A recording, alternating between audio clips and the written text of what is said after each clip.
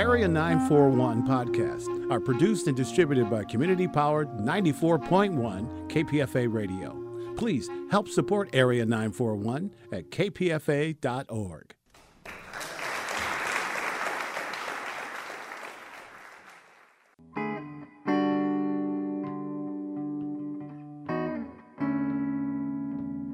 This is the Area 941 Radio Walensky podcast. I'm Richard Walensky, and we're talking about books, about theater, about film, about television, and from time to time, even about KPFA, Pacifica Radio. Norman Mailer passed away at the age of 84 in November 2007, whose first novel, The Naked and the Dead, captured the imagination of an American public still recuperating from the Second World War. In the mid-1960s, he galvanized literature with the publication of Armies of the Night, his powerful narrative of the October 1967 March on Washington against the war in Vietnam. Among Mailer's other works are the novels Harlot's Ghost, Ancient Evenings, Oswald's Tale, and his last work, The Castle in the Forest, as well as nonfiction works including collections of essays, biographies of Marilyn Monroe and Pablo Picasso, and his acclaimed nonfiction novel, The Executioner's Song.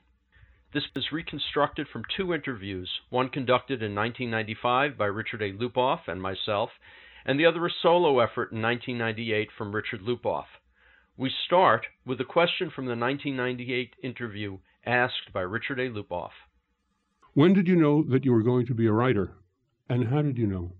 I think in my freshman year at Harvard, I went there with the idea that I wanted to become an aeronautical engineer. I'd actually gotten into MIT, but what I noticed, I grew up in Brooklyn, was when I mentioned MIT to the girls, they didn't react at all. And when I said that I'd also been accepted by Harvard, they go, Harvard? And then they'd look at me with dewy eyes.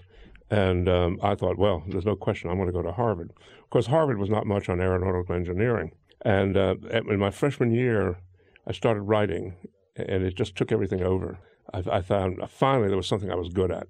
You know how kids are. They're always looking for something they're good at. They're not that great a baseball player, football player, this, that. And they just want to star in something. And I never had. And now suddenly writing just seemed exciting and natural and lively to me. And I kept writing. I must have written, I think I probably wrote 20 short stories my freshman year at Harvard. When you attended Harvard, there were three major student publications, the Crimson, the Lampoon, and the Advocate. What was the Advocate, and what did you do there? The Advocate was a literary magazine, and we were the poorest of the three. We always had money troubles, and on top of that, we were the least well-regarded. The Crimson was creating future journalists of a high level. Ben Bradley, for instance, was in my class, and I'm sure he was on the Crimson. I never asked him, don't know him that well, but I'm sure he was on the Crimson, and from there went on to have this huge career as a newspaper editor. So that was the powerhouse, but you had to give yourself to the Crimson. It was like playing football. You spent, in the competition, kids must have spent 12 hours a day working for the Crimson. How they did anything else, I don't know. And the Lampoon was very clubby and marvelous. They had a marvelous little building. And we were in the stern of the Lampoon, literally, because the Lampoon was this sort of pie-shaped building. And then there we were at the back of it, sort of breathing the exhaust of the Lampoon. The Advocate was also had a charming floor, the top of an old wooden building, fourth floor.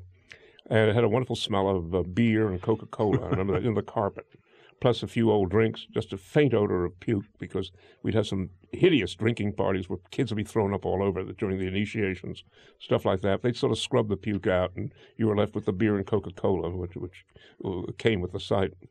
But what did you, Norman Mailer, do for the Advocate? Well, I wrote a few stories for them, and I think I became some sort of editor in my last year, or my junior year, because by your senior year, you generally moved out for the new people who were coming in. Then what happened is I wrote a story. I got on in my sophomore year, and the story I wrote that they published, I think, at the end of my sophomore year, ended up winning Story Magazine's national contest.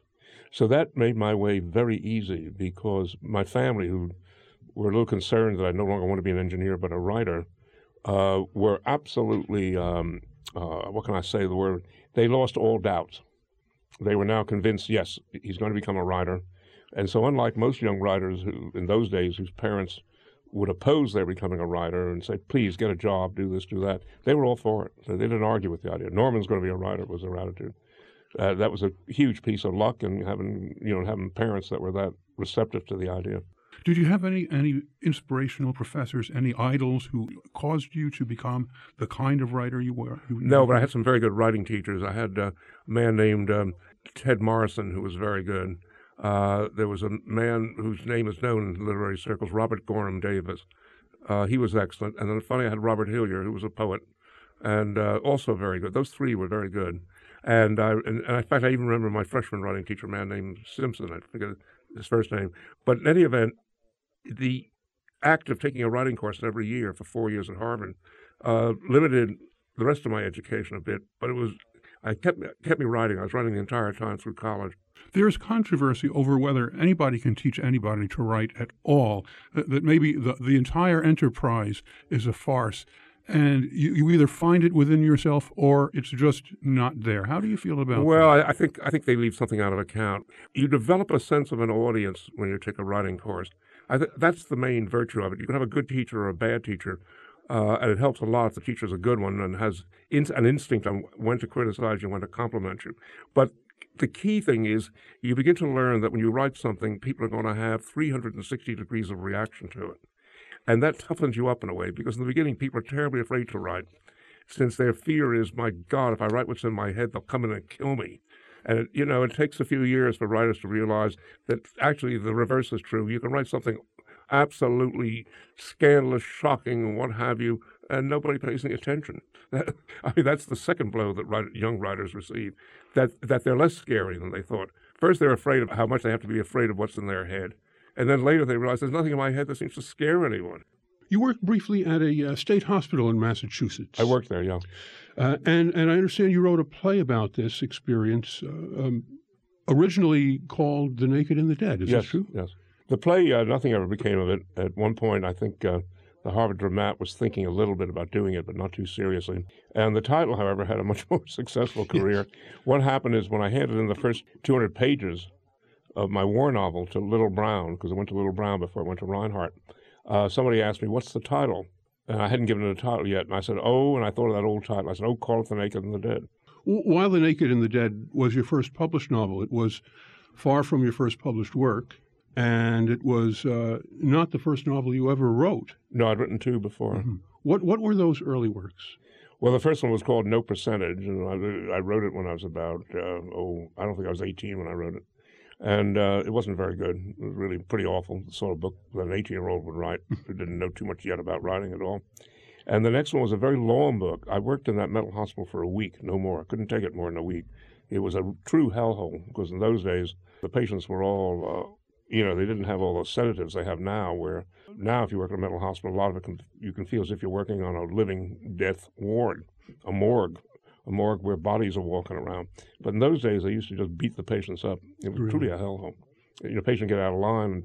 And the first advice I was given is when there's a fight between two patients, wait till one wins and then we both jump the winner. And it was ugly because they really, you had guys working there for 60 hours a week for $19 a week. Anyway, at the end of a week, I just wanted to quit. I'd seen too much brutality, and I had a feeling if I hang around long enough, I'll get to be just like these guys. I discovered there's a certain pleasure in beating people up. So that ate at me, and then I said I wanted to be transferred to another ward, and he put me in the old folks ward. The old folks ward, and these old folks would look at you with angelic looks on their faces. You thought that they were looking at you as if you were their savior, and what you discovered was no, they were crapping in their pants, and they had this sweet look that probably been the first bowel movement they'd had in 2 days. Well, that book was called A Transit to Narcissus. I worked there for a week, and I worked on that book for 9 months. It eventually got published many years later by a gentleman named Howard Ferdig, who has a small press. And he published it in manuscript. In other words, what you have are the manuscript-type pages. Sold it for about $100 a copy, that sort of thing. I don't know. I don't even know if he ever sold them all out. And maybe there's still a few around. And it got reviewed in the Times and stuff like that. I came across a few other titles here. Left Shoe on Right Foot. Yeah. A Calculus of Heaven. The Greatest Thing in the World. Well, The Greatest Thing in the World was the story that won the Story Magazine contest. Mm-hmm. And Calculus of Heaven was just that was a short novel. And was published in, I can't remember the collection. Edwin Seaver used to put out this collection of new writers. He was one of the first to put out collections of new writers. And so Arthur Miller was in that collection. I'm trying to think of who else. Quite a few well-known writers. That is what had been published before I sat down to write The Naked and the Dead. You and Miller lived in the same apartment house at one time, didn't you? We did indeed. Were you buddies? Did you talk about writing? A little bit. Actually, he helped me on the contract for The Naked and the Dead. What I think about that's funny, looking back on it now, is we'd sometimes meet. It was a brownstone. There were only 4 families living in the house. And we'd often meet down on that long table where they lay the mail in the brownstone entry. And we'd chat a little. And I always thought he was rather ordinary, and he always thought, I'm sure, the same of me. I think we each walked away thinking, gee, that guy never amounted to much. And that was the year that All My Sons was produced. And the following year came Death of a Salesman. So that we're both totally wrong about in our prognosis of the other's career. I did an interview with him, which is like so many of those interviews go. It was very pleasant while we were doing the interview. But when it came to the writing, I got much more severe. You know, I've noticed that over and over and over again. Journalists, I'll have a marvelous time with a journalist. We'll have a very good interview, and then I read it. And I say, what the hell happened? This isn't what we were... But, you know, you start thinking about it. But you can't falsify the quotations. No. He was a very good interview, and the quotes were good. I didn't falsify them at all. But I started thinking about his relation to Marilyn Monroe, and my basic take on it was he'd never understood her. And he kept writing piously about her and how wonderfully sweet and lovely she was. And all the while she was going crazy with these inner lividities. You know, she was getting more and more hateful because what she needed, God knows what she needed at that point. You know, I think let's say if I had been with her, I always found her very attractive, she'd have wrecked me. I mean, Miller's pretty strong. She didn't destroy him. She just paralyzed a good many nerves in him before it was all over. You did a book about her, did you not? Yeah, Yeah, years later I did a book, and I think he never forgave me for what I wrote about him in that book, because I didn't see him as this all-conquering God. Miller's as vain as they come.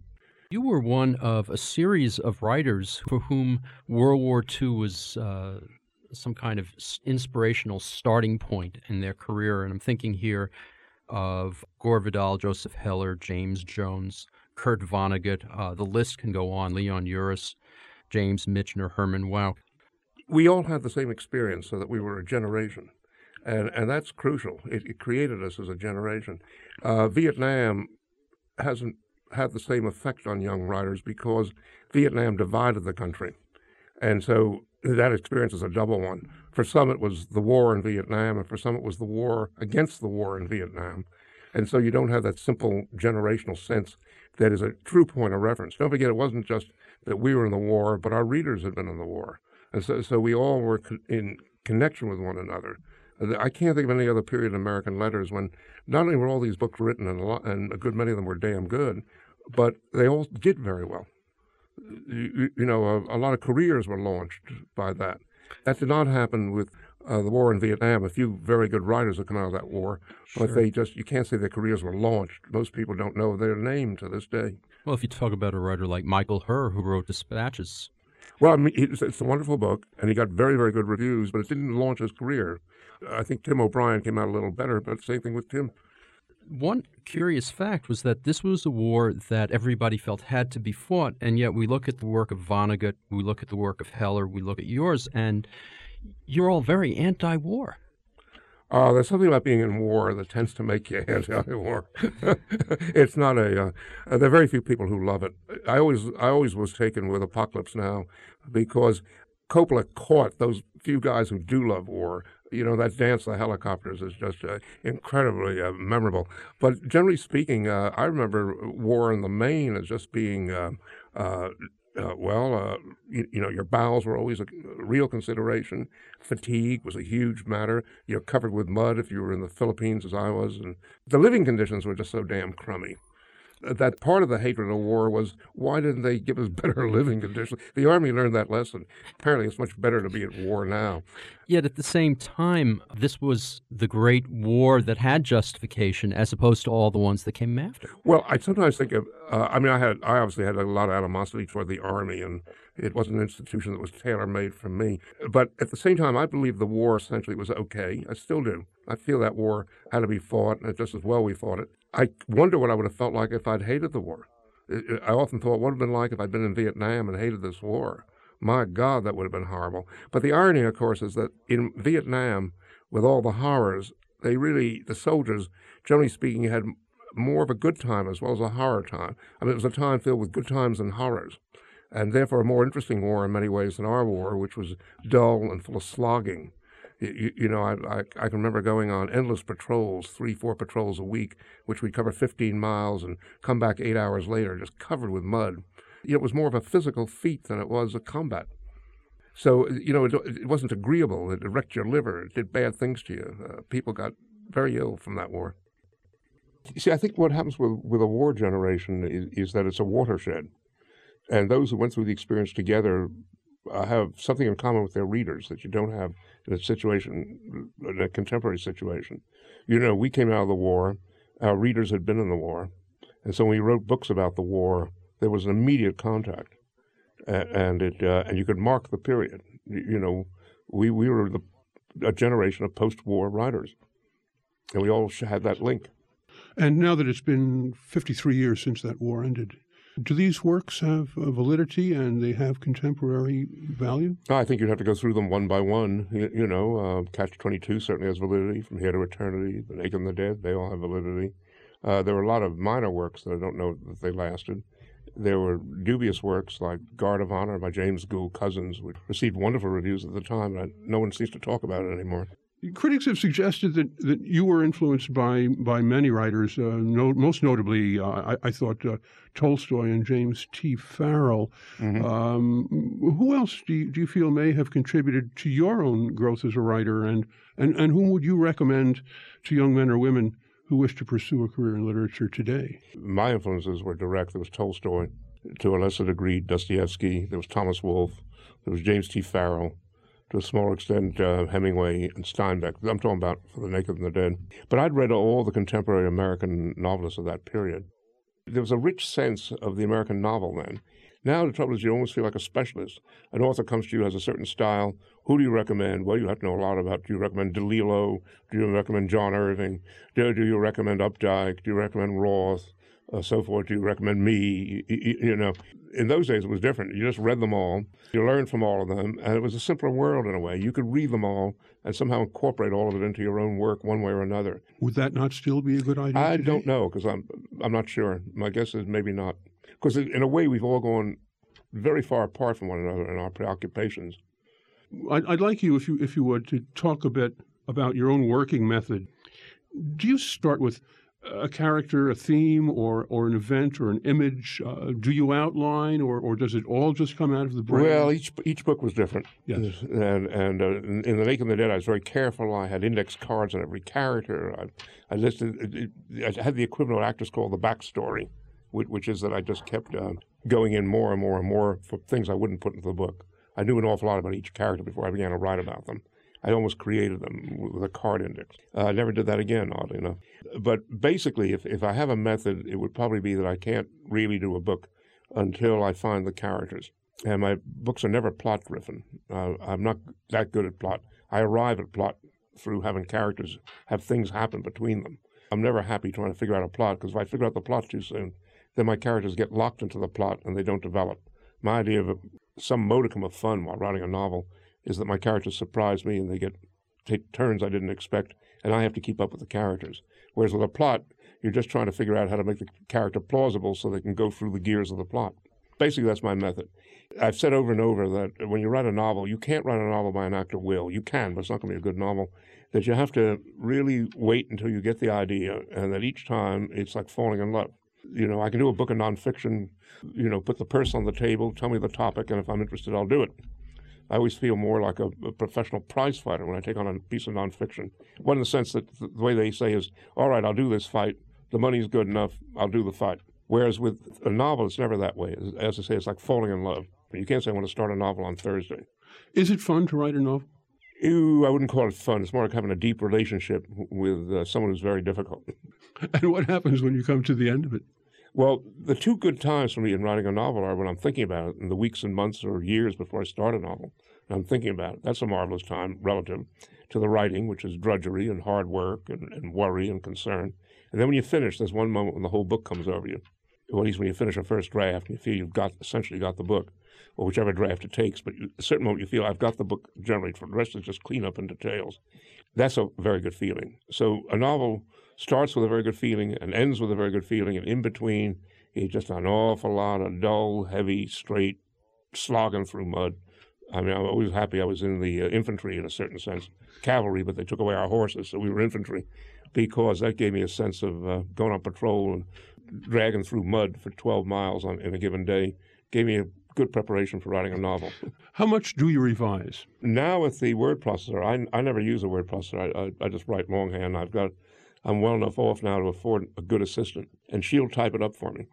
And then I'll edit it and send it back to her. In the old days, because you had to have some regard for the typist, I might revise something twice. Now I can revise it 6, 8, 10 times if it comes to it. So I tend to probably write, my first drafts probably tend to be a little less good than they used to be years ago, but I think the finished product is at least equal because I go over it so carefully so many times. You have had strong political feelings all your life. Is the legend true about your smuggling money from France into Franco Spain? Yes, actually, we didn't smuggle money. We smuggled leaflets in. I don't recall smuggling any money in, but if we did, it was a small amount. Yes. So small, I don't even remember, $100, a couple $100. No, we smuggled in leaflets. What I did was much smaller than what my sister did some months later, because originally I was going to go down there with my first wife, and we were going to take out a few escaped prisoners from a Spanish jail. That was the original. But they couldn't arrange the escape while we were down there. So we came back, and then a couple months later, they were able to do it. They figured out a way to have the prisoners escape. My sister went down with a writer you may know, Barbara Probst Solomon. Anyway, the two of them went down there. My sister's named Barbara, too, and the two Barbers picked up, with the aid of an intermediary, a Spanish kid named Paco Boitia Garcia was his name, picked up these two prisoners. Paco accompanied them to a given place where it was agreed to take off. And then the two girls drove these guys up within a mile of the border, where they climbed over some hills and escaped from Spain into France. This was about 48. 48 is the year we're talking about just now. The younger Norman Mailer was famous as a man of passion and of excesses, a womanizer, a drunkard, on occasion a man of violence. Do you feel that this was a fair appraisal? Yeah, on balance, probably was fair in that I've smoking a lot of pot, drinking a lot, getting into a lot of stuff one way or another, and then finally it erupted. I'm not going to talk about it particularly, but I did stab my second wife, Adele. That changed everything. It was, my children have had to pay for it more than I have. So those were sort of explosive years. We're talking about from about 54 through to about 61, and then it continued through the 60s, but at a less intense pace, because what happened is the war in Vietnam began to heat up about 65, and then all sorts of things began to pop loose, but by now there were political movements. So a lot of the anger and the suppressed violence one felt could go into these political movements. And one did become active in them. There was a march on the Pentagon. And that was an extraordinary, you speak of it as a work of journalism, but actually it was something else altogether, which is I found a curious form that I really received from Henry Adams. He used to write about himself in the third person. And he talked about his experiences in Washington, say Adams felt this, Adams felt that. I remember I read the book when I was a freshman at Harvard and didn't understand it. Figured what an odd way to write. But when it came time to write about the March on the Pentagon, I used Mailer. Norman Mailer became the central character. And it was delightful to do that. It was a great, not exactly liberation, but there was a fluidity, a facility to writing that way. It was very agreeable because I found that when you make yourself a character that way and talk about yourself in the third person, your love of irony can play around it. So here is Mailer. I keep talking about, this peculiar hero we have, Mailer. We can't really call him a hero. He's more a protagonist. There he is. He's good at this. He's terrible at that. And I was able to sort of stay in judgment upon myself. And it was a huge psychic cleansing at the same time that my style got better than it had ever been before. So that book, I wouldn't exactly call it journalism. It has no word you can apply to it. It wasn't a memoir, because it only takes place over 4 days. It certainly wasn't journalism, because I didn't interview anyone for it. I just remembered my experiences. And in terms of my writing, it was as well written as anything I've ever done. So let's say it was a very well written account of 4 days in the March on the Pentagon. Would this relate in any way to Capote's book, In Cold Blood? No. Later, there was a lot of discussion, mainly by Capote, about how I lifted his techniques and methods for the Executionist song. But in fact, Capote lifted it from Lillian Ross, who used to use this, what Capote called nonfiction fiction. No, I forget what he called it. Nonfiction novel. I always thought that was a very peculiar phrase. Heavy way to do it. Yeah. I wasn't any better. I called the Executionist song a true life story, which was corny, and I wish I hadn't called it that. Finally, now they call it things like factive and dreadful words, awful stuff. But finally, there is that in-between where you write about real people as if they're in a novel, and which is what began to give me this idea that finally the difference between fiction and nonfiction is much smaller than people realize. But in any event, William Ross wrote about John Huston's making of the movie Red Badge of Courage, and William Ross covered it in detail. It appeared in the New Yorker, issue after issue, way back in the early 50s. And it was a marvelous piece of writing, and that was the beginning of this method, you see, that Capote claimed he discovered for himself and claimed I'd stolen from him, which was absurd. The method was there to use. I didn't need Capote to show me the way. You won the National Book Award and the Pulitzer Prize in 1968 for The Armies of the Night. Thus, an author who first won fame as a novelist was honored as a journalist. For me, all forms of nonfiction, most particularly history, are essentially novels. They're just novels that have more facts in them than the average novel. In other words, a novel, if you have 100 elements of fact in a given narrative, a novel might have 4 facts, where a piece of history might have 8 or 10. But we have to recognize that the vast majority of facts in any given situation are not even known to the author. These are all works of the imagination. History is a work of the imagination, which is more key to fact than the novel. But it still is fiction as far as I'm concerned. So there's no line between the two? There's there's a line. There's a line, and that there's more adherence to fact and to certain canons of the writing industry involved. In other words, if you're writing history, you have to obey a few concerns that you don't have to obey if you're a novelist. But I think the difference is much more exaggerated than the reality. The reality is that they're pretty close. They certainly are family. They're first cousins, novel writing and history. They are not separate creatures at all. At the same time as you were writing Armies of the Night, and this was after Capote wrote In Cold Blood, Hunter Thompson and Tom Wolfe were also working in a similar vein.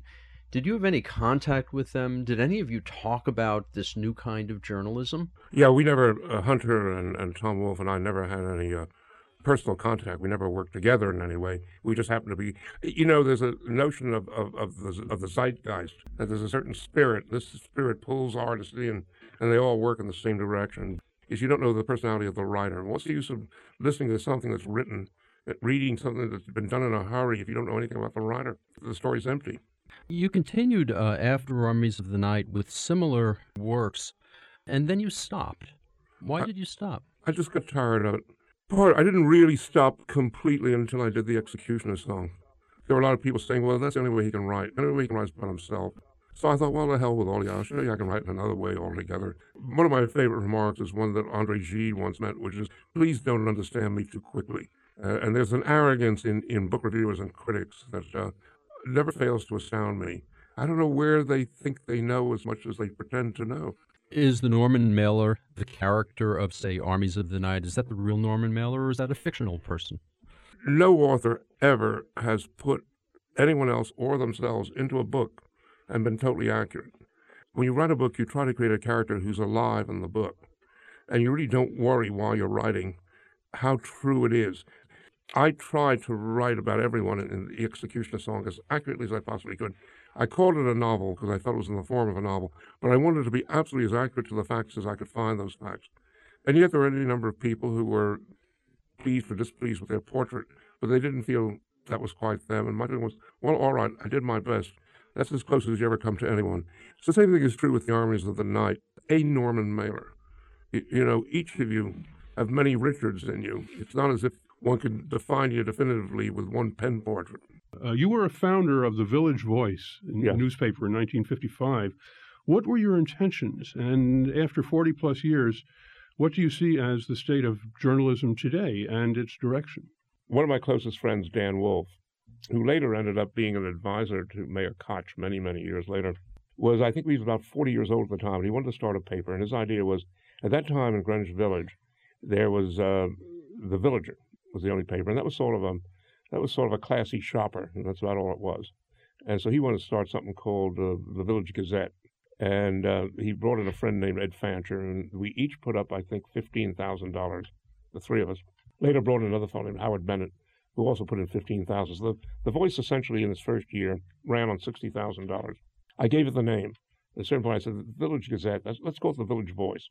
And that stuck, and the name was kept. I didn't work on the paper during that whole hideous, difficult, hard period of getting it launched.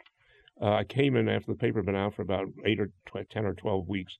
And I started doing a column, which created a great deal of rage, indignation. It was a very insulting column. I had certain ideas about you got to wake up your audience. So I insulted my readers. I said, I don't know if it's worthwhile writing for a bunch of people who were as lazy and disappointed and envious and disagreeable as all of you. It was sort of in that tone. And, of course, it created a storm. And people said, get rid of this narcissistic pest mailer. It was like that.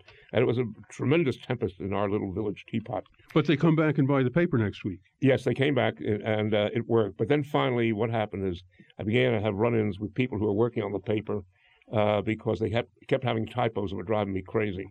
And so finally I got into a war with them and I quit. Let me say parenthetically, I was smoking marijuana like a fiend every week. If there's ever been a time in my life when I was remotely close to Hunter Thompson, it was in those years. And so I just quit. Finally, I quit the paper in high dudgeon. The moment I quit, the paper began to find its legs because what we'd had is a huge disagreement on policy. I wanted the paper to be revolutionary, radical, crazy, pushing forward. Dan wanted it to be staid and conservative and just a little bit to the left of the Villager. And we couldn't get along. We were just fighting every day over where the paper should go. The moment I quit, a void was left. And the void that was left was that there was really a potentiality for a leftist paper in New York, in the Village at that time. And Fancher and Wolf, once they didn't have to be combating me every day, sensed that void and moved into it. And a lot of writers began to write for the Voice who were very talented. Jules Feiffer came along with his extraordinary cartoons. Yes. And a year later, the Voice actually broke even and began to be successful. And 5 years later, it was a money cow for the people who'd invested in it. The only investment in my life I ever made that returned a huge profit was the Village Voice. And a few years later, a group of very radical people came along and started the East Village Other, as I recall it. Yes, I think Howard Bennett started it. That was Howard. He was disaffected, and he left the Voice. He also left the Voice. Well, let's stay on this subject for a moment longer, and I'll reiterate the second part of my question, which is the state of journalism today and the direction of journalism today. Well, it's an awfully large question for me to even tackle, but in many ways, journalism is a lot better than it used to be. However, it's much more accurate, more responsible. It's more this, it's more that. But there's a fundamental built-in structural weakness in journalism, which is the stories have to be written too quickly. And there's also a nastiness at the heart of journalism, which is if you don't get the story right, it's almost to your advantage. Because let's say if you've done damage to someone, provided it isn't legal damage, and you misinterpret them in the story, they come back with more news and more information the next day, and you can keep a story going that way. So there isn't really a high motivation to get all the facts straight on your first version of a story. Just get the story out, and it'll become an actor in the process. So that's one of the things that happens. Another is that the limited space tends to reduce everyone to stereotypes, and newspapers like stereotypes. So in that sense, in many ways, journalism is not at all, can never be wholly successful. I'm a novelist, so I'm not going to like journalism. I don't think it's fair for me to give an appraisal of journalism. You ran for mayor of New York. Yeah. You and Jimmy Breslin were associated. Yeah. He was running for president of the city council. Question arises again as to whether this was a lark or what my anarchist friends sometimes call an attentat. Or was it a serious bid for office? Oh, we were serious. We were scared. We were serious. We were working. I was working harder than I ever worked in my life. The idea of running in fun used to just appall me. Breslin, who, played every game a journalist can play for years, now suddenly was on the other side of it. And he was saying, these guys are no damn good. No, he used to have one joke, which was whenever something good happened and our fortunes prospered, he'd turn to me and he'd say, we're in trouble. We're in real trouble. Because the idea was if you got elected in those years, you got shot. Don't forget, this is 1969, right after Martin Luther King and Bobby Kennedy. The idea of, well, if we ever won and we're running New York, how long would we last? So he used to have this little joke, we're in trouble. We're in real trouble. Every time we saw a hopeful sign in our campaign. Norman Mailer, you have been engaged in some famous and monumental feuds in your career. If you would discuss, at least briefly, your relationship with folks like William Buckley, the late James Jones, and Gore Vidal. Well, they're totally different feuds, and the one with Jones was not a deep feud. I mean, we never spent a lot of time attacking one another or anything like that. It was just we weren't much friends at the end, which I regret. I did love From Here to Eternity. I thought it was a great book. Gore Vidal and I had a big one that went on for years, but we finally made it up when I was president of Penn, because I thought I'm supposed to be bringing writers together, not having feuds. So I put out a few feelers, and he sent a few back, and we ended up burying the hatchet. Mm-hmm. in shallow soil. What about Buckley? We never had a feud as such. We had a debate at Madonna Temple in Chicago that I always claimed I won. And to this day, I think I won. I think Buckley wouldn't admit it, but that's because he's not about to go around saying I ever lost anything. Since then, we just, once in a while, we have some sniper fire back and forth, and we kind of grin and shove each other a little when we meet at a party. But there's nothing really there. Of all your works, these 30 books plus films and other works, which pleased you the most? You know, for years, I would never answer that question. I say I have 9 children. I'm not going to tell you which one's my favorite, because 3 days from now I could change my mind. And so I've been that way about my books. But I think probably I've got to start naming them, because the one that I think is my best book is one that very few people have read relative to the others, and that's Ancient Evenings. There's generally a feeling that's dismissive about it, about, oh, well, there was that huge book he wrote about Egypt that isn't very good. Well, they're wrong. It's my best book. It's my deepest book. It's my hardest to read. It's very structured. It's got a lot of literary handiwork in it, put it that way. And it's not a comfortable book to read, but I think that I have more to say in that book than anything else I've ever read or written. I wanted to withdraw from America for a while because I've been doing nothing but write about America. It was the 80s when I wrote that book, 70s and the 80s. America was hell-bent toward wealth at that point. The revolution was over. It was a country I hardly understood any longer because all the wrong guys, from my point of view, were winning. They're still winning. I mean, I felt out of it. I felt like a defeated, almost a guerrilla army now, part of a guerrilla army for the last 20 years. And this guerrilla army that I belong to, we all fight in this guerrilla army more than we ever fight the opposition. Don't know how to fight the opposition. So in a certain sense, I just wanted to withdraw from America for a while and try to understand what another culture was like. And it happened bit by bit. I didn't start off by writing Ancient Evenings. I was going to write an historical novel that would go through many periods. Each chapter would be about a different era: the Egyptians, the Greeks, the Romans, the Middle Ages, so forth. Too ambitious a novel. I didn't have the culture to begin to write it without spending 20 years in research. So I never got out of Egypt. I started Egypt and thought that would be a chapter. And as I say, I never got out of it. It took 11 years. I found it fascinating because in a way it enabled me to understand the rich. Because in Egypt, it was very, very important to have a proper funeral, which meant everything: the amulets, the talismans, the prayers, the food that was left in the tomb for the dead man, all of that. Because what happens when you died, you wandered down into the land of the dead. And in that land of the dead, if you could pass through the land of the dead successfully, then you reached the blessed fields and you lived forever. But if you didn't pass through the land of the dead, which was filled with dragons and lakes of flaming oil, people full of treachery, if you didn't make it and you were killed in the land of the dead, then you died a second time, and that was it. And there were prayers the Egyptians had of, they prayed to one or another god, and they said, do not let me die in the land of a second death in the land of the dead. Ancient Evenings is different from your other works in that it does deal with this ancient civilization for which some, but not much, remains that we can decipher to bring out the day-to-day life. So it almost becomes a science fiction for you to write it. Well, it's the reverse of science fiction. It's going backwards instead of forward. But yes, it's as unrelated to our lives as science fiction. I was interested at the time in separating out for myself everything that was the Judeo-Christian tradition that I've been writing in, as opposed to everything that came before it. So my test through the book was to cut out the anachronisms, because as you start writing a book like that, you discover an untold number of anachronisms that creep into what you're writing, and I wanted to get them out. And it was almost like a chase through the weeds, weeding a garden. Every time I went through that book, I'd find one more anachronism on a page, that sort of thing. But I wanted to try to create a state of mind that existed before our present culture began. How did Egyptologists take your book? Well, to my surprise, the only contact I had that way was I gave a talk at the University of Pennsylvania before a number of Egyptologists. And to my surprise, a few of them said, Mailer's pretty much on the mark. His book's not bad. That pleased me because people who are experts in a profession do not look lightly on people invading their turf. How did you do the research before you wrote that book? Oh, I spent 11 years writing that book. And so what I'd do is I'd read a section, and then I'd write it, and then I'd come to another section. And it was all sorts of research, but none of it was easy. The research was more difficult in that book than any book I've written. Egyptologists very often are not the nicest and most comfortable writers in the world to follow. Some of the books are almost impenetrable. You really have to work very, very hard on them. There's something called the Lepsius Denkmaler, which is a huge anthology of books, about 11 books. Each of them, when opened, would be the size of this table, like 5.5 feet by 2.5 feet. when you open them, printed in Germany around 1840. And when you turn the pages, it was like a sail flapping. It was incredible. They were made of some sort of canvas or heavy linen.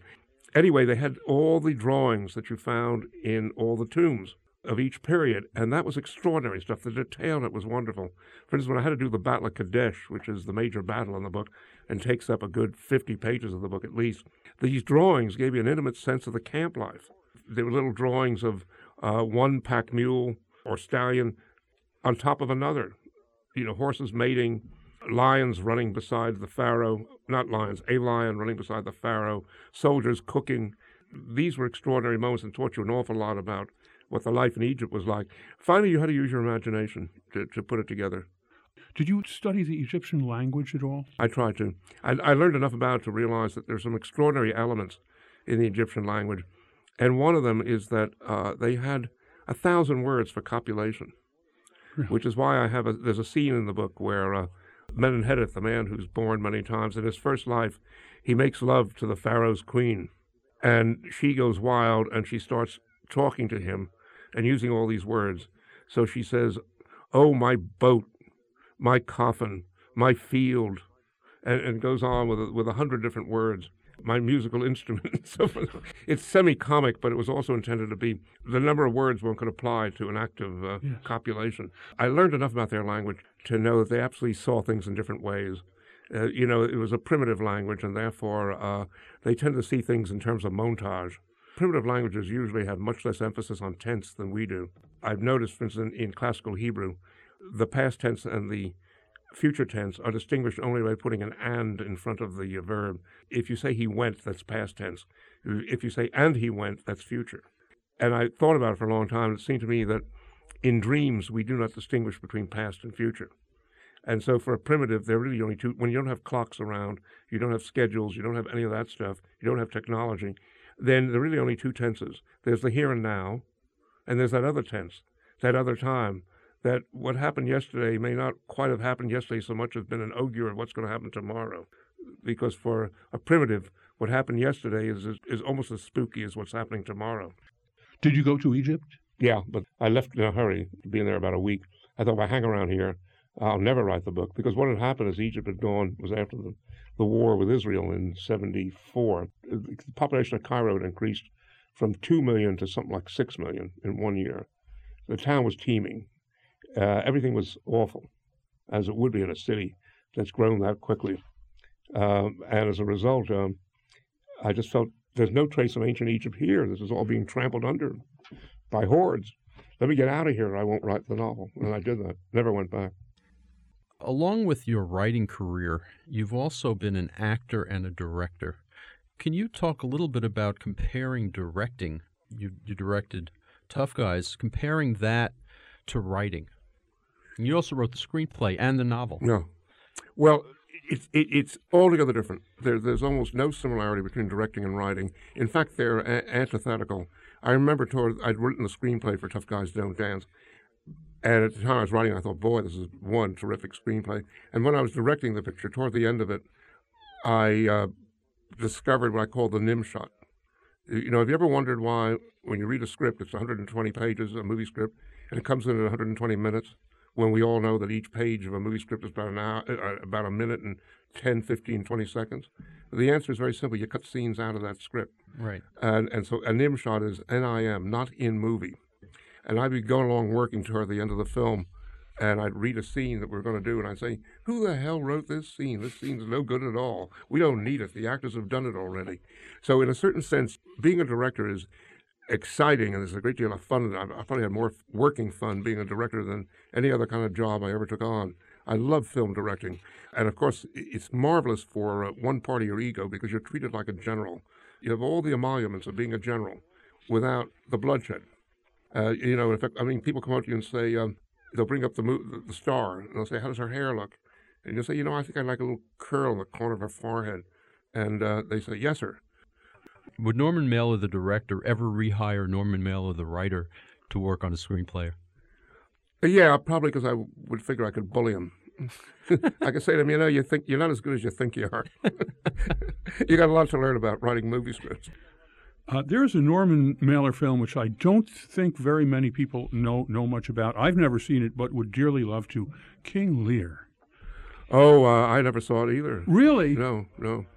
I had a huge fight with Godard, and I don't want to get into it because it's just damned unpleasant. But he's a marvelous film director, but I don't like him one bit.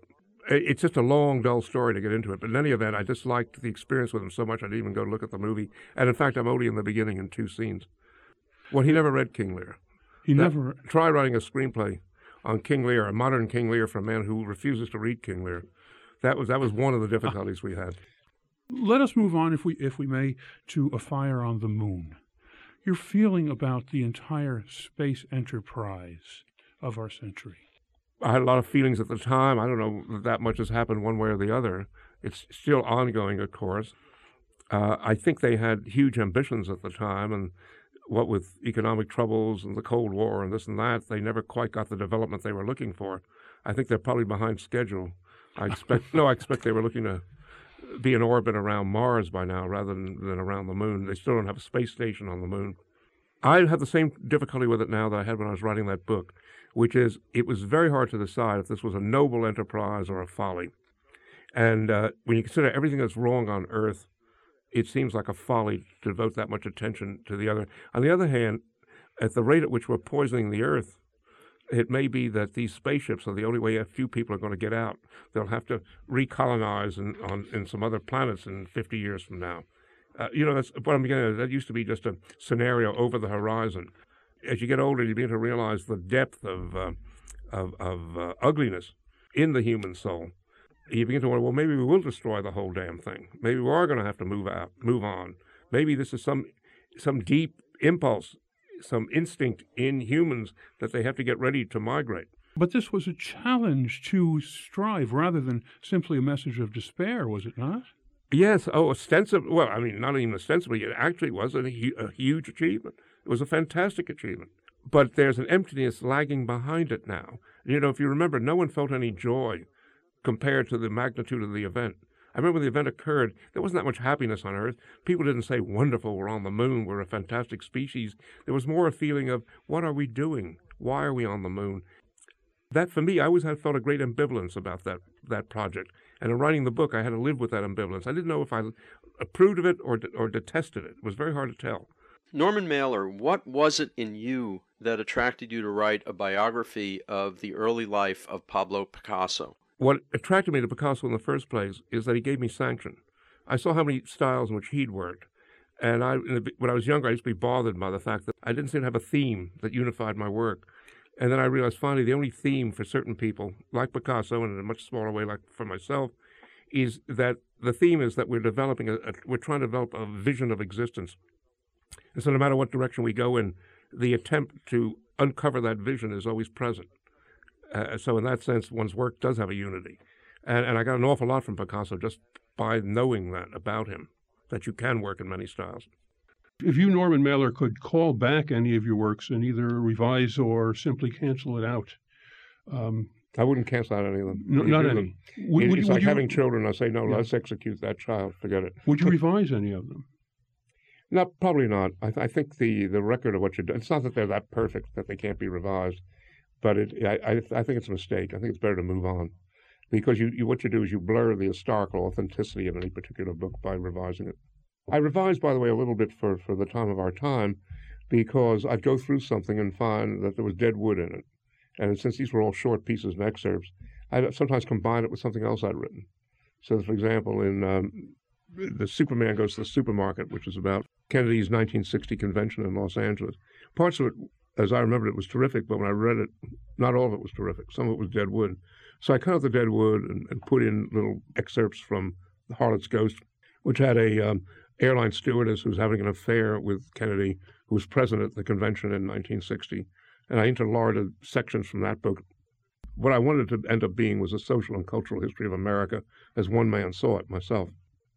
We've closed an era with the end of the Cold War, and we're entering a new era. Does Norman Mailer have anything to say about where we're going? I don't know where we're going. I'm terrified about where we're going because I think this country's a mess at this point, just a spiritual mess. We have bad ecology here, but we have very bad spiritual ecology here.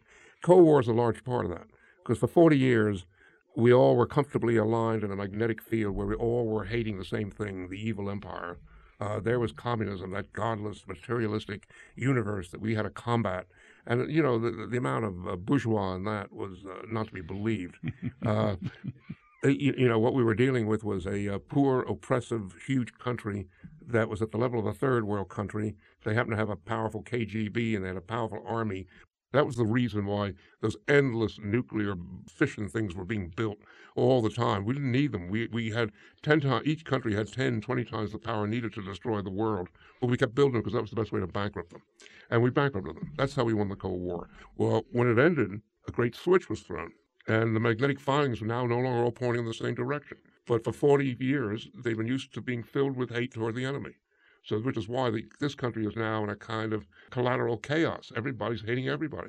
There's more animosity in public life now than I can ever recall. Every group, every clique is now at war with every other one. If we get into a depression, I'm just scared of what's going to happen because, you know, with the crunch now on the safety net being removed, you could have riots in the ghettos in a depression. And if you have that, you're going to have barbed wire. And once you have the barbed wire, you're going to have the press being closed down. And before you know it, we'll have a fascism. And the only thing we can be certain of in that fascism is that whatever it's called, it won't be called that. Now, that's the worst scenario. I'm hoping, and there's every reason to hope for it, that we'll muddle through economically and we won't have that crunch. But if we get into a crunch, there's nothing here to hold it off. All of the constraints have been removed. Yeah, the safety net's been removed and there's no left. You know, the left is fragmented now into small power groups who each has their own agenda, and there's no vision any longer on the left. There's just a kind of despair and a lack of comprehension. And, I mean, the rich are taking over everything. Not the rich, the corporations. You know, everybody's getting money mad, which is the worst kind of... I mean, capitalism has always been able to exist so long as the products were good. But now there's no interest in the products. It's the marketing that counts. So, I'm not terribly optimistic. You were once or described yourself as a left conservative. Left conservative. This doesn't sound like a left conservative to me. Why not? I believe that the trouble with the left always was that they threw everything conservative out.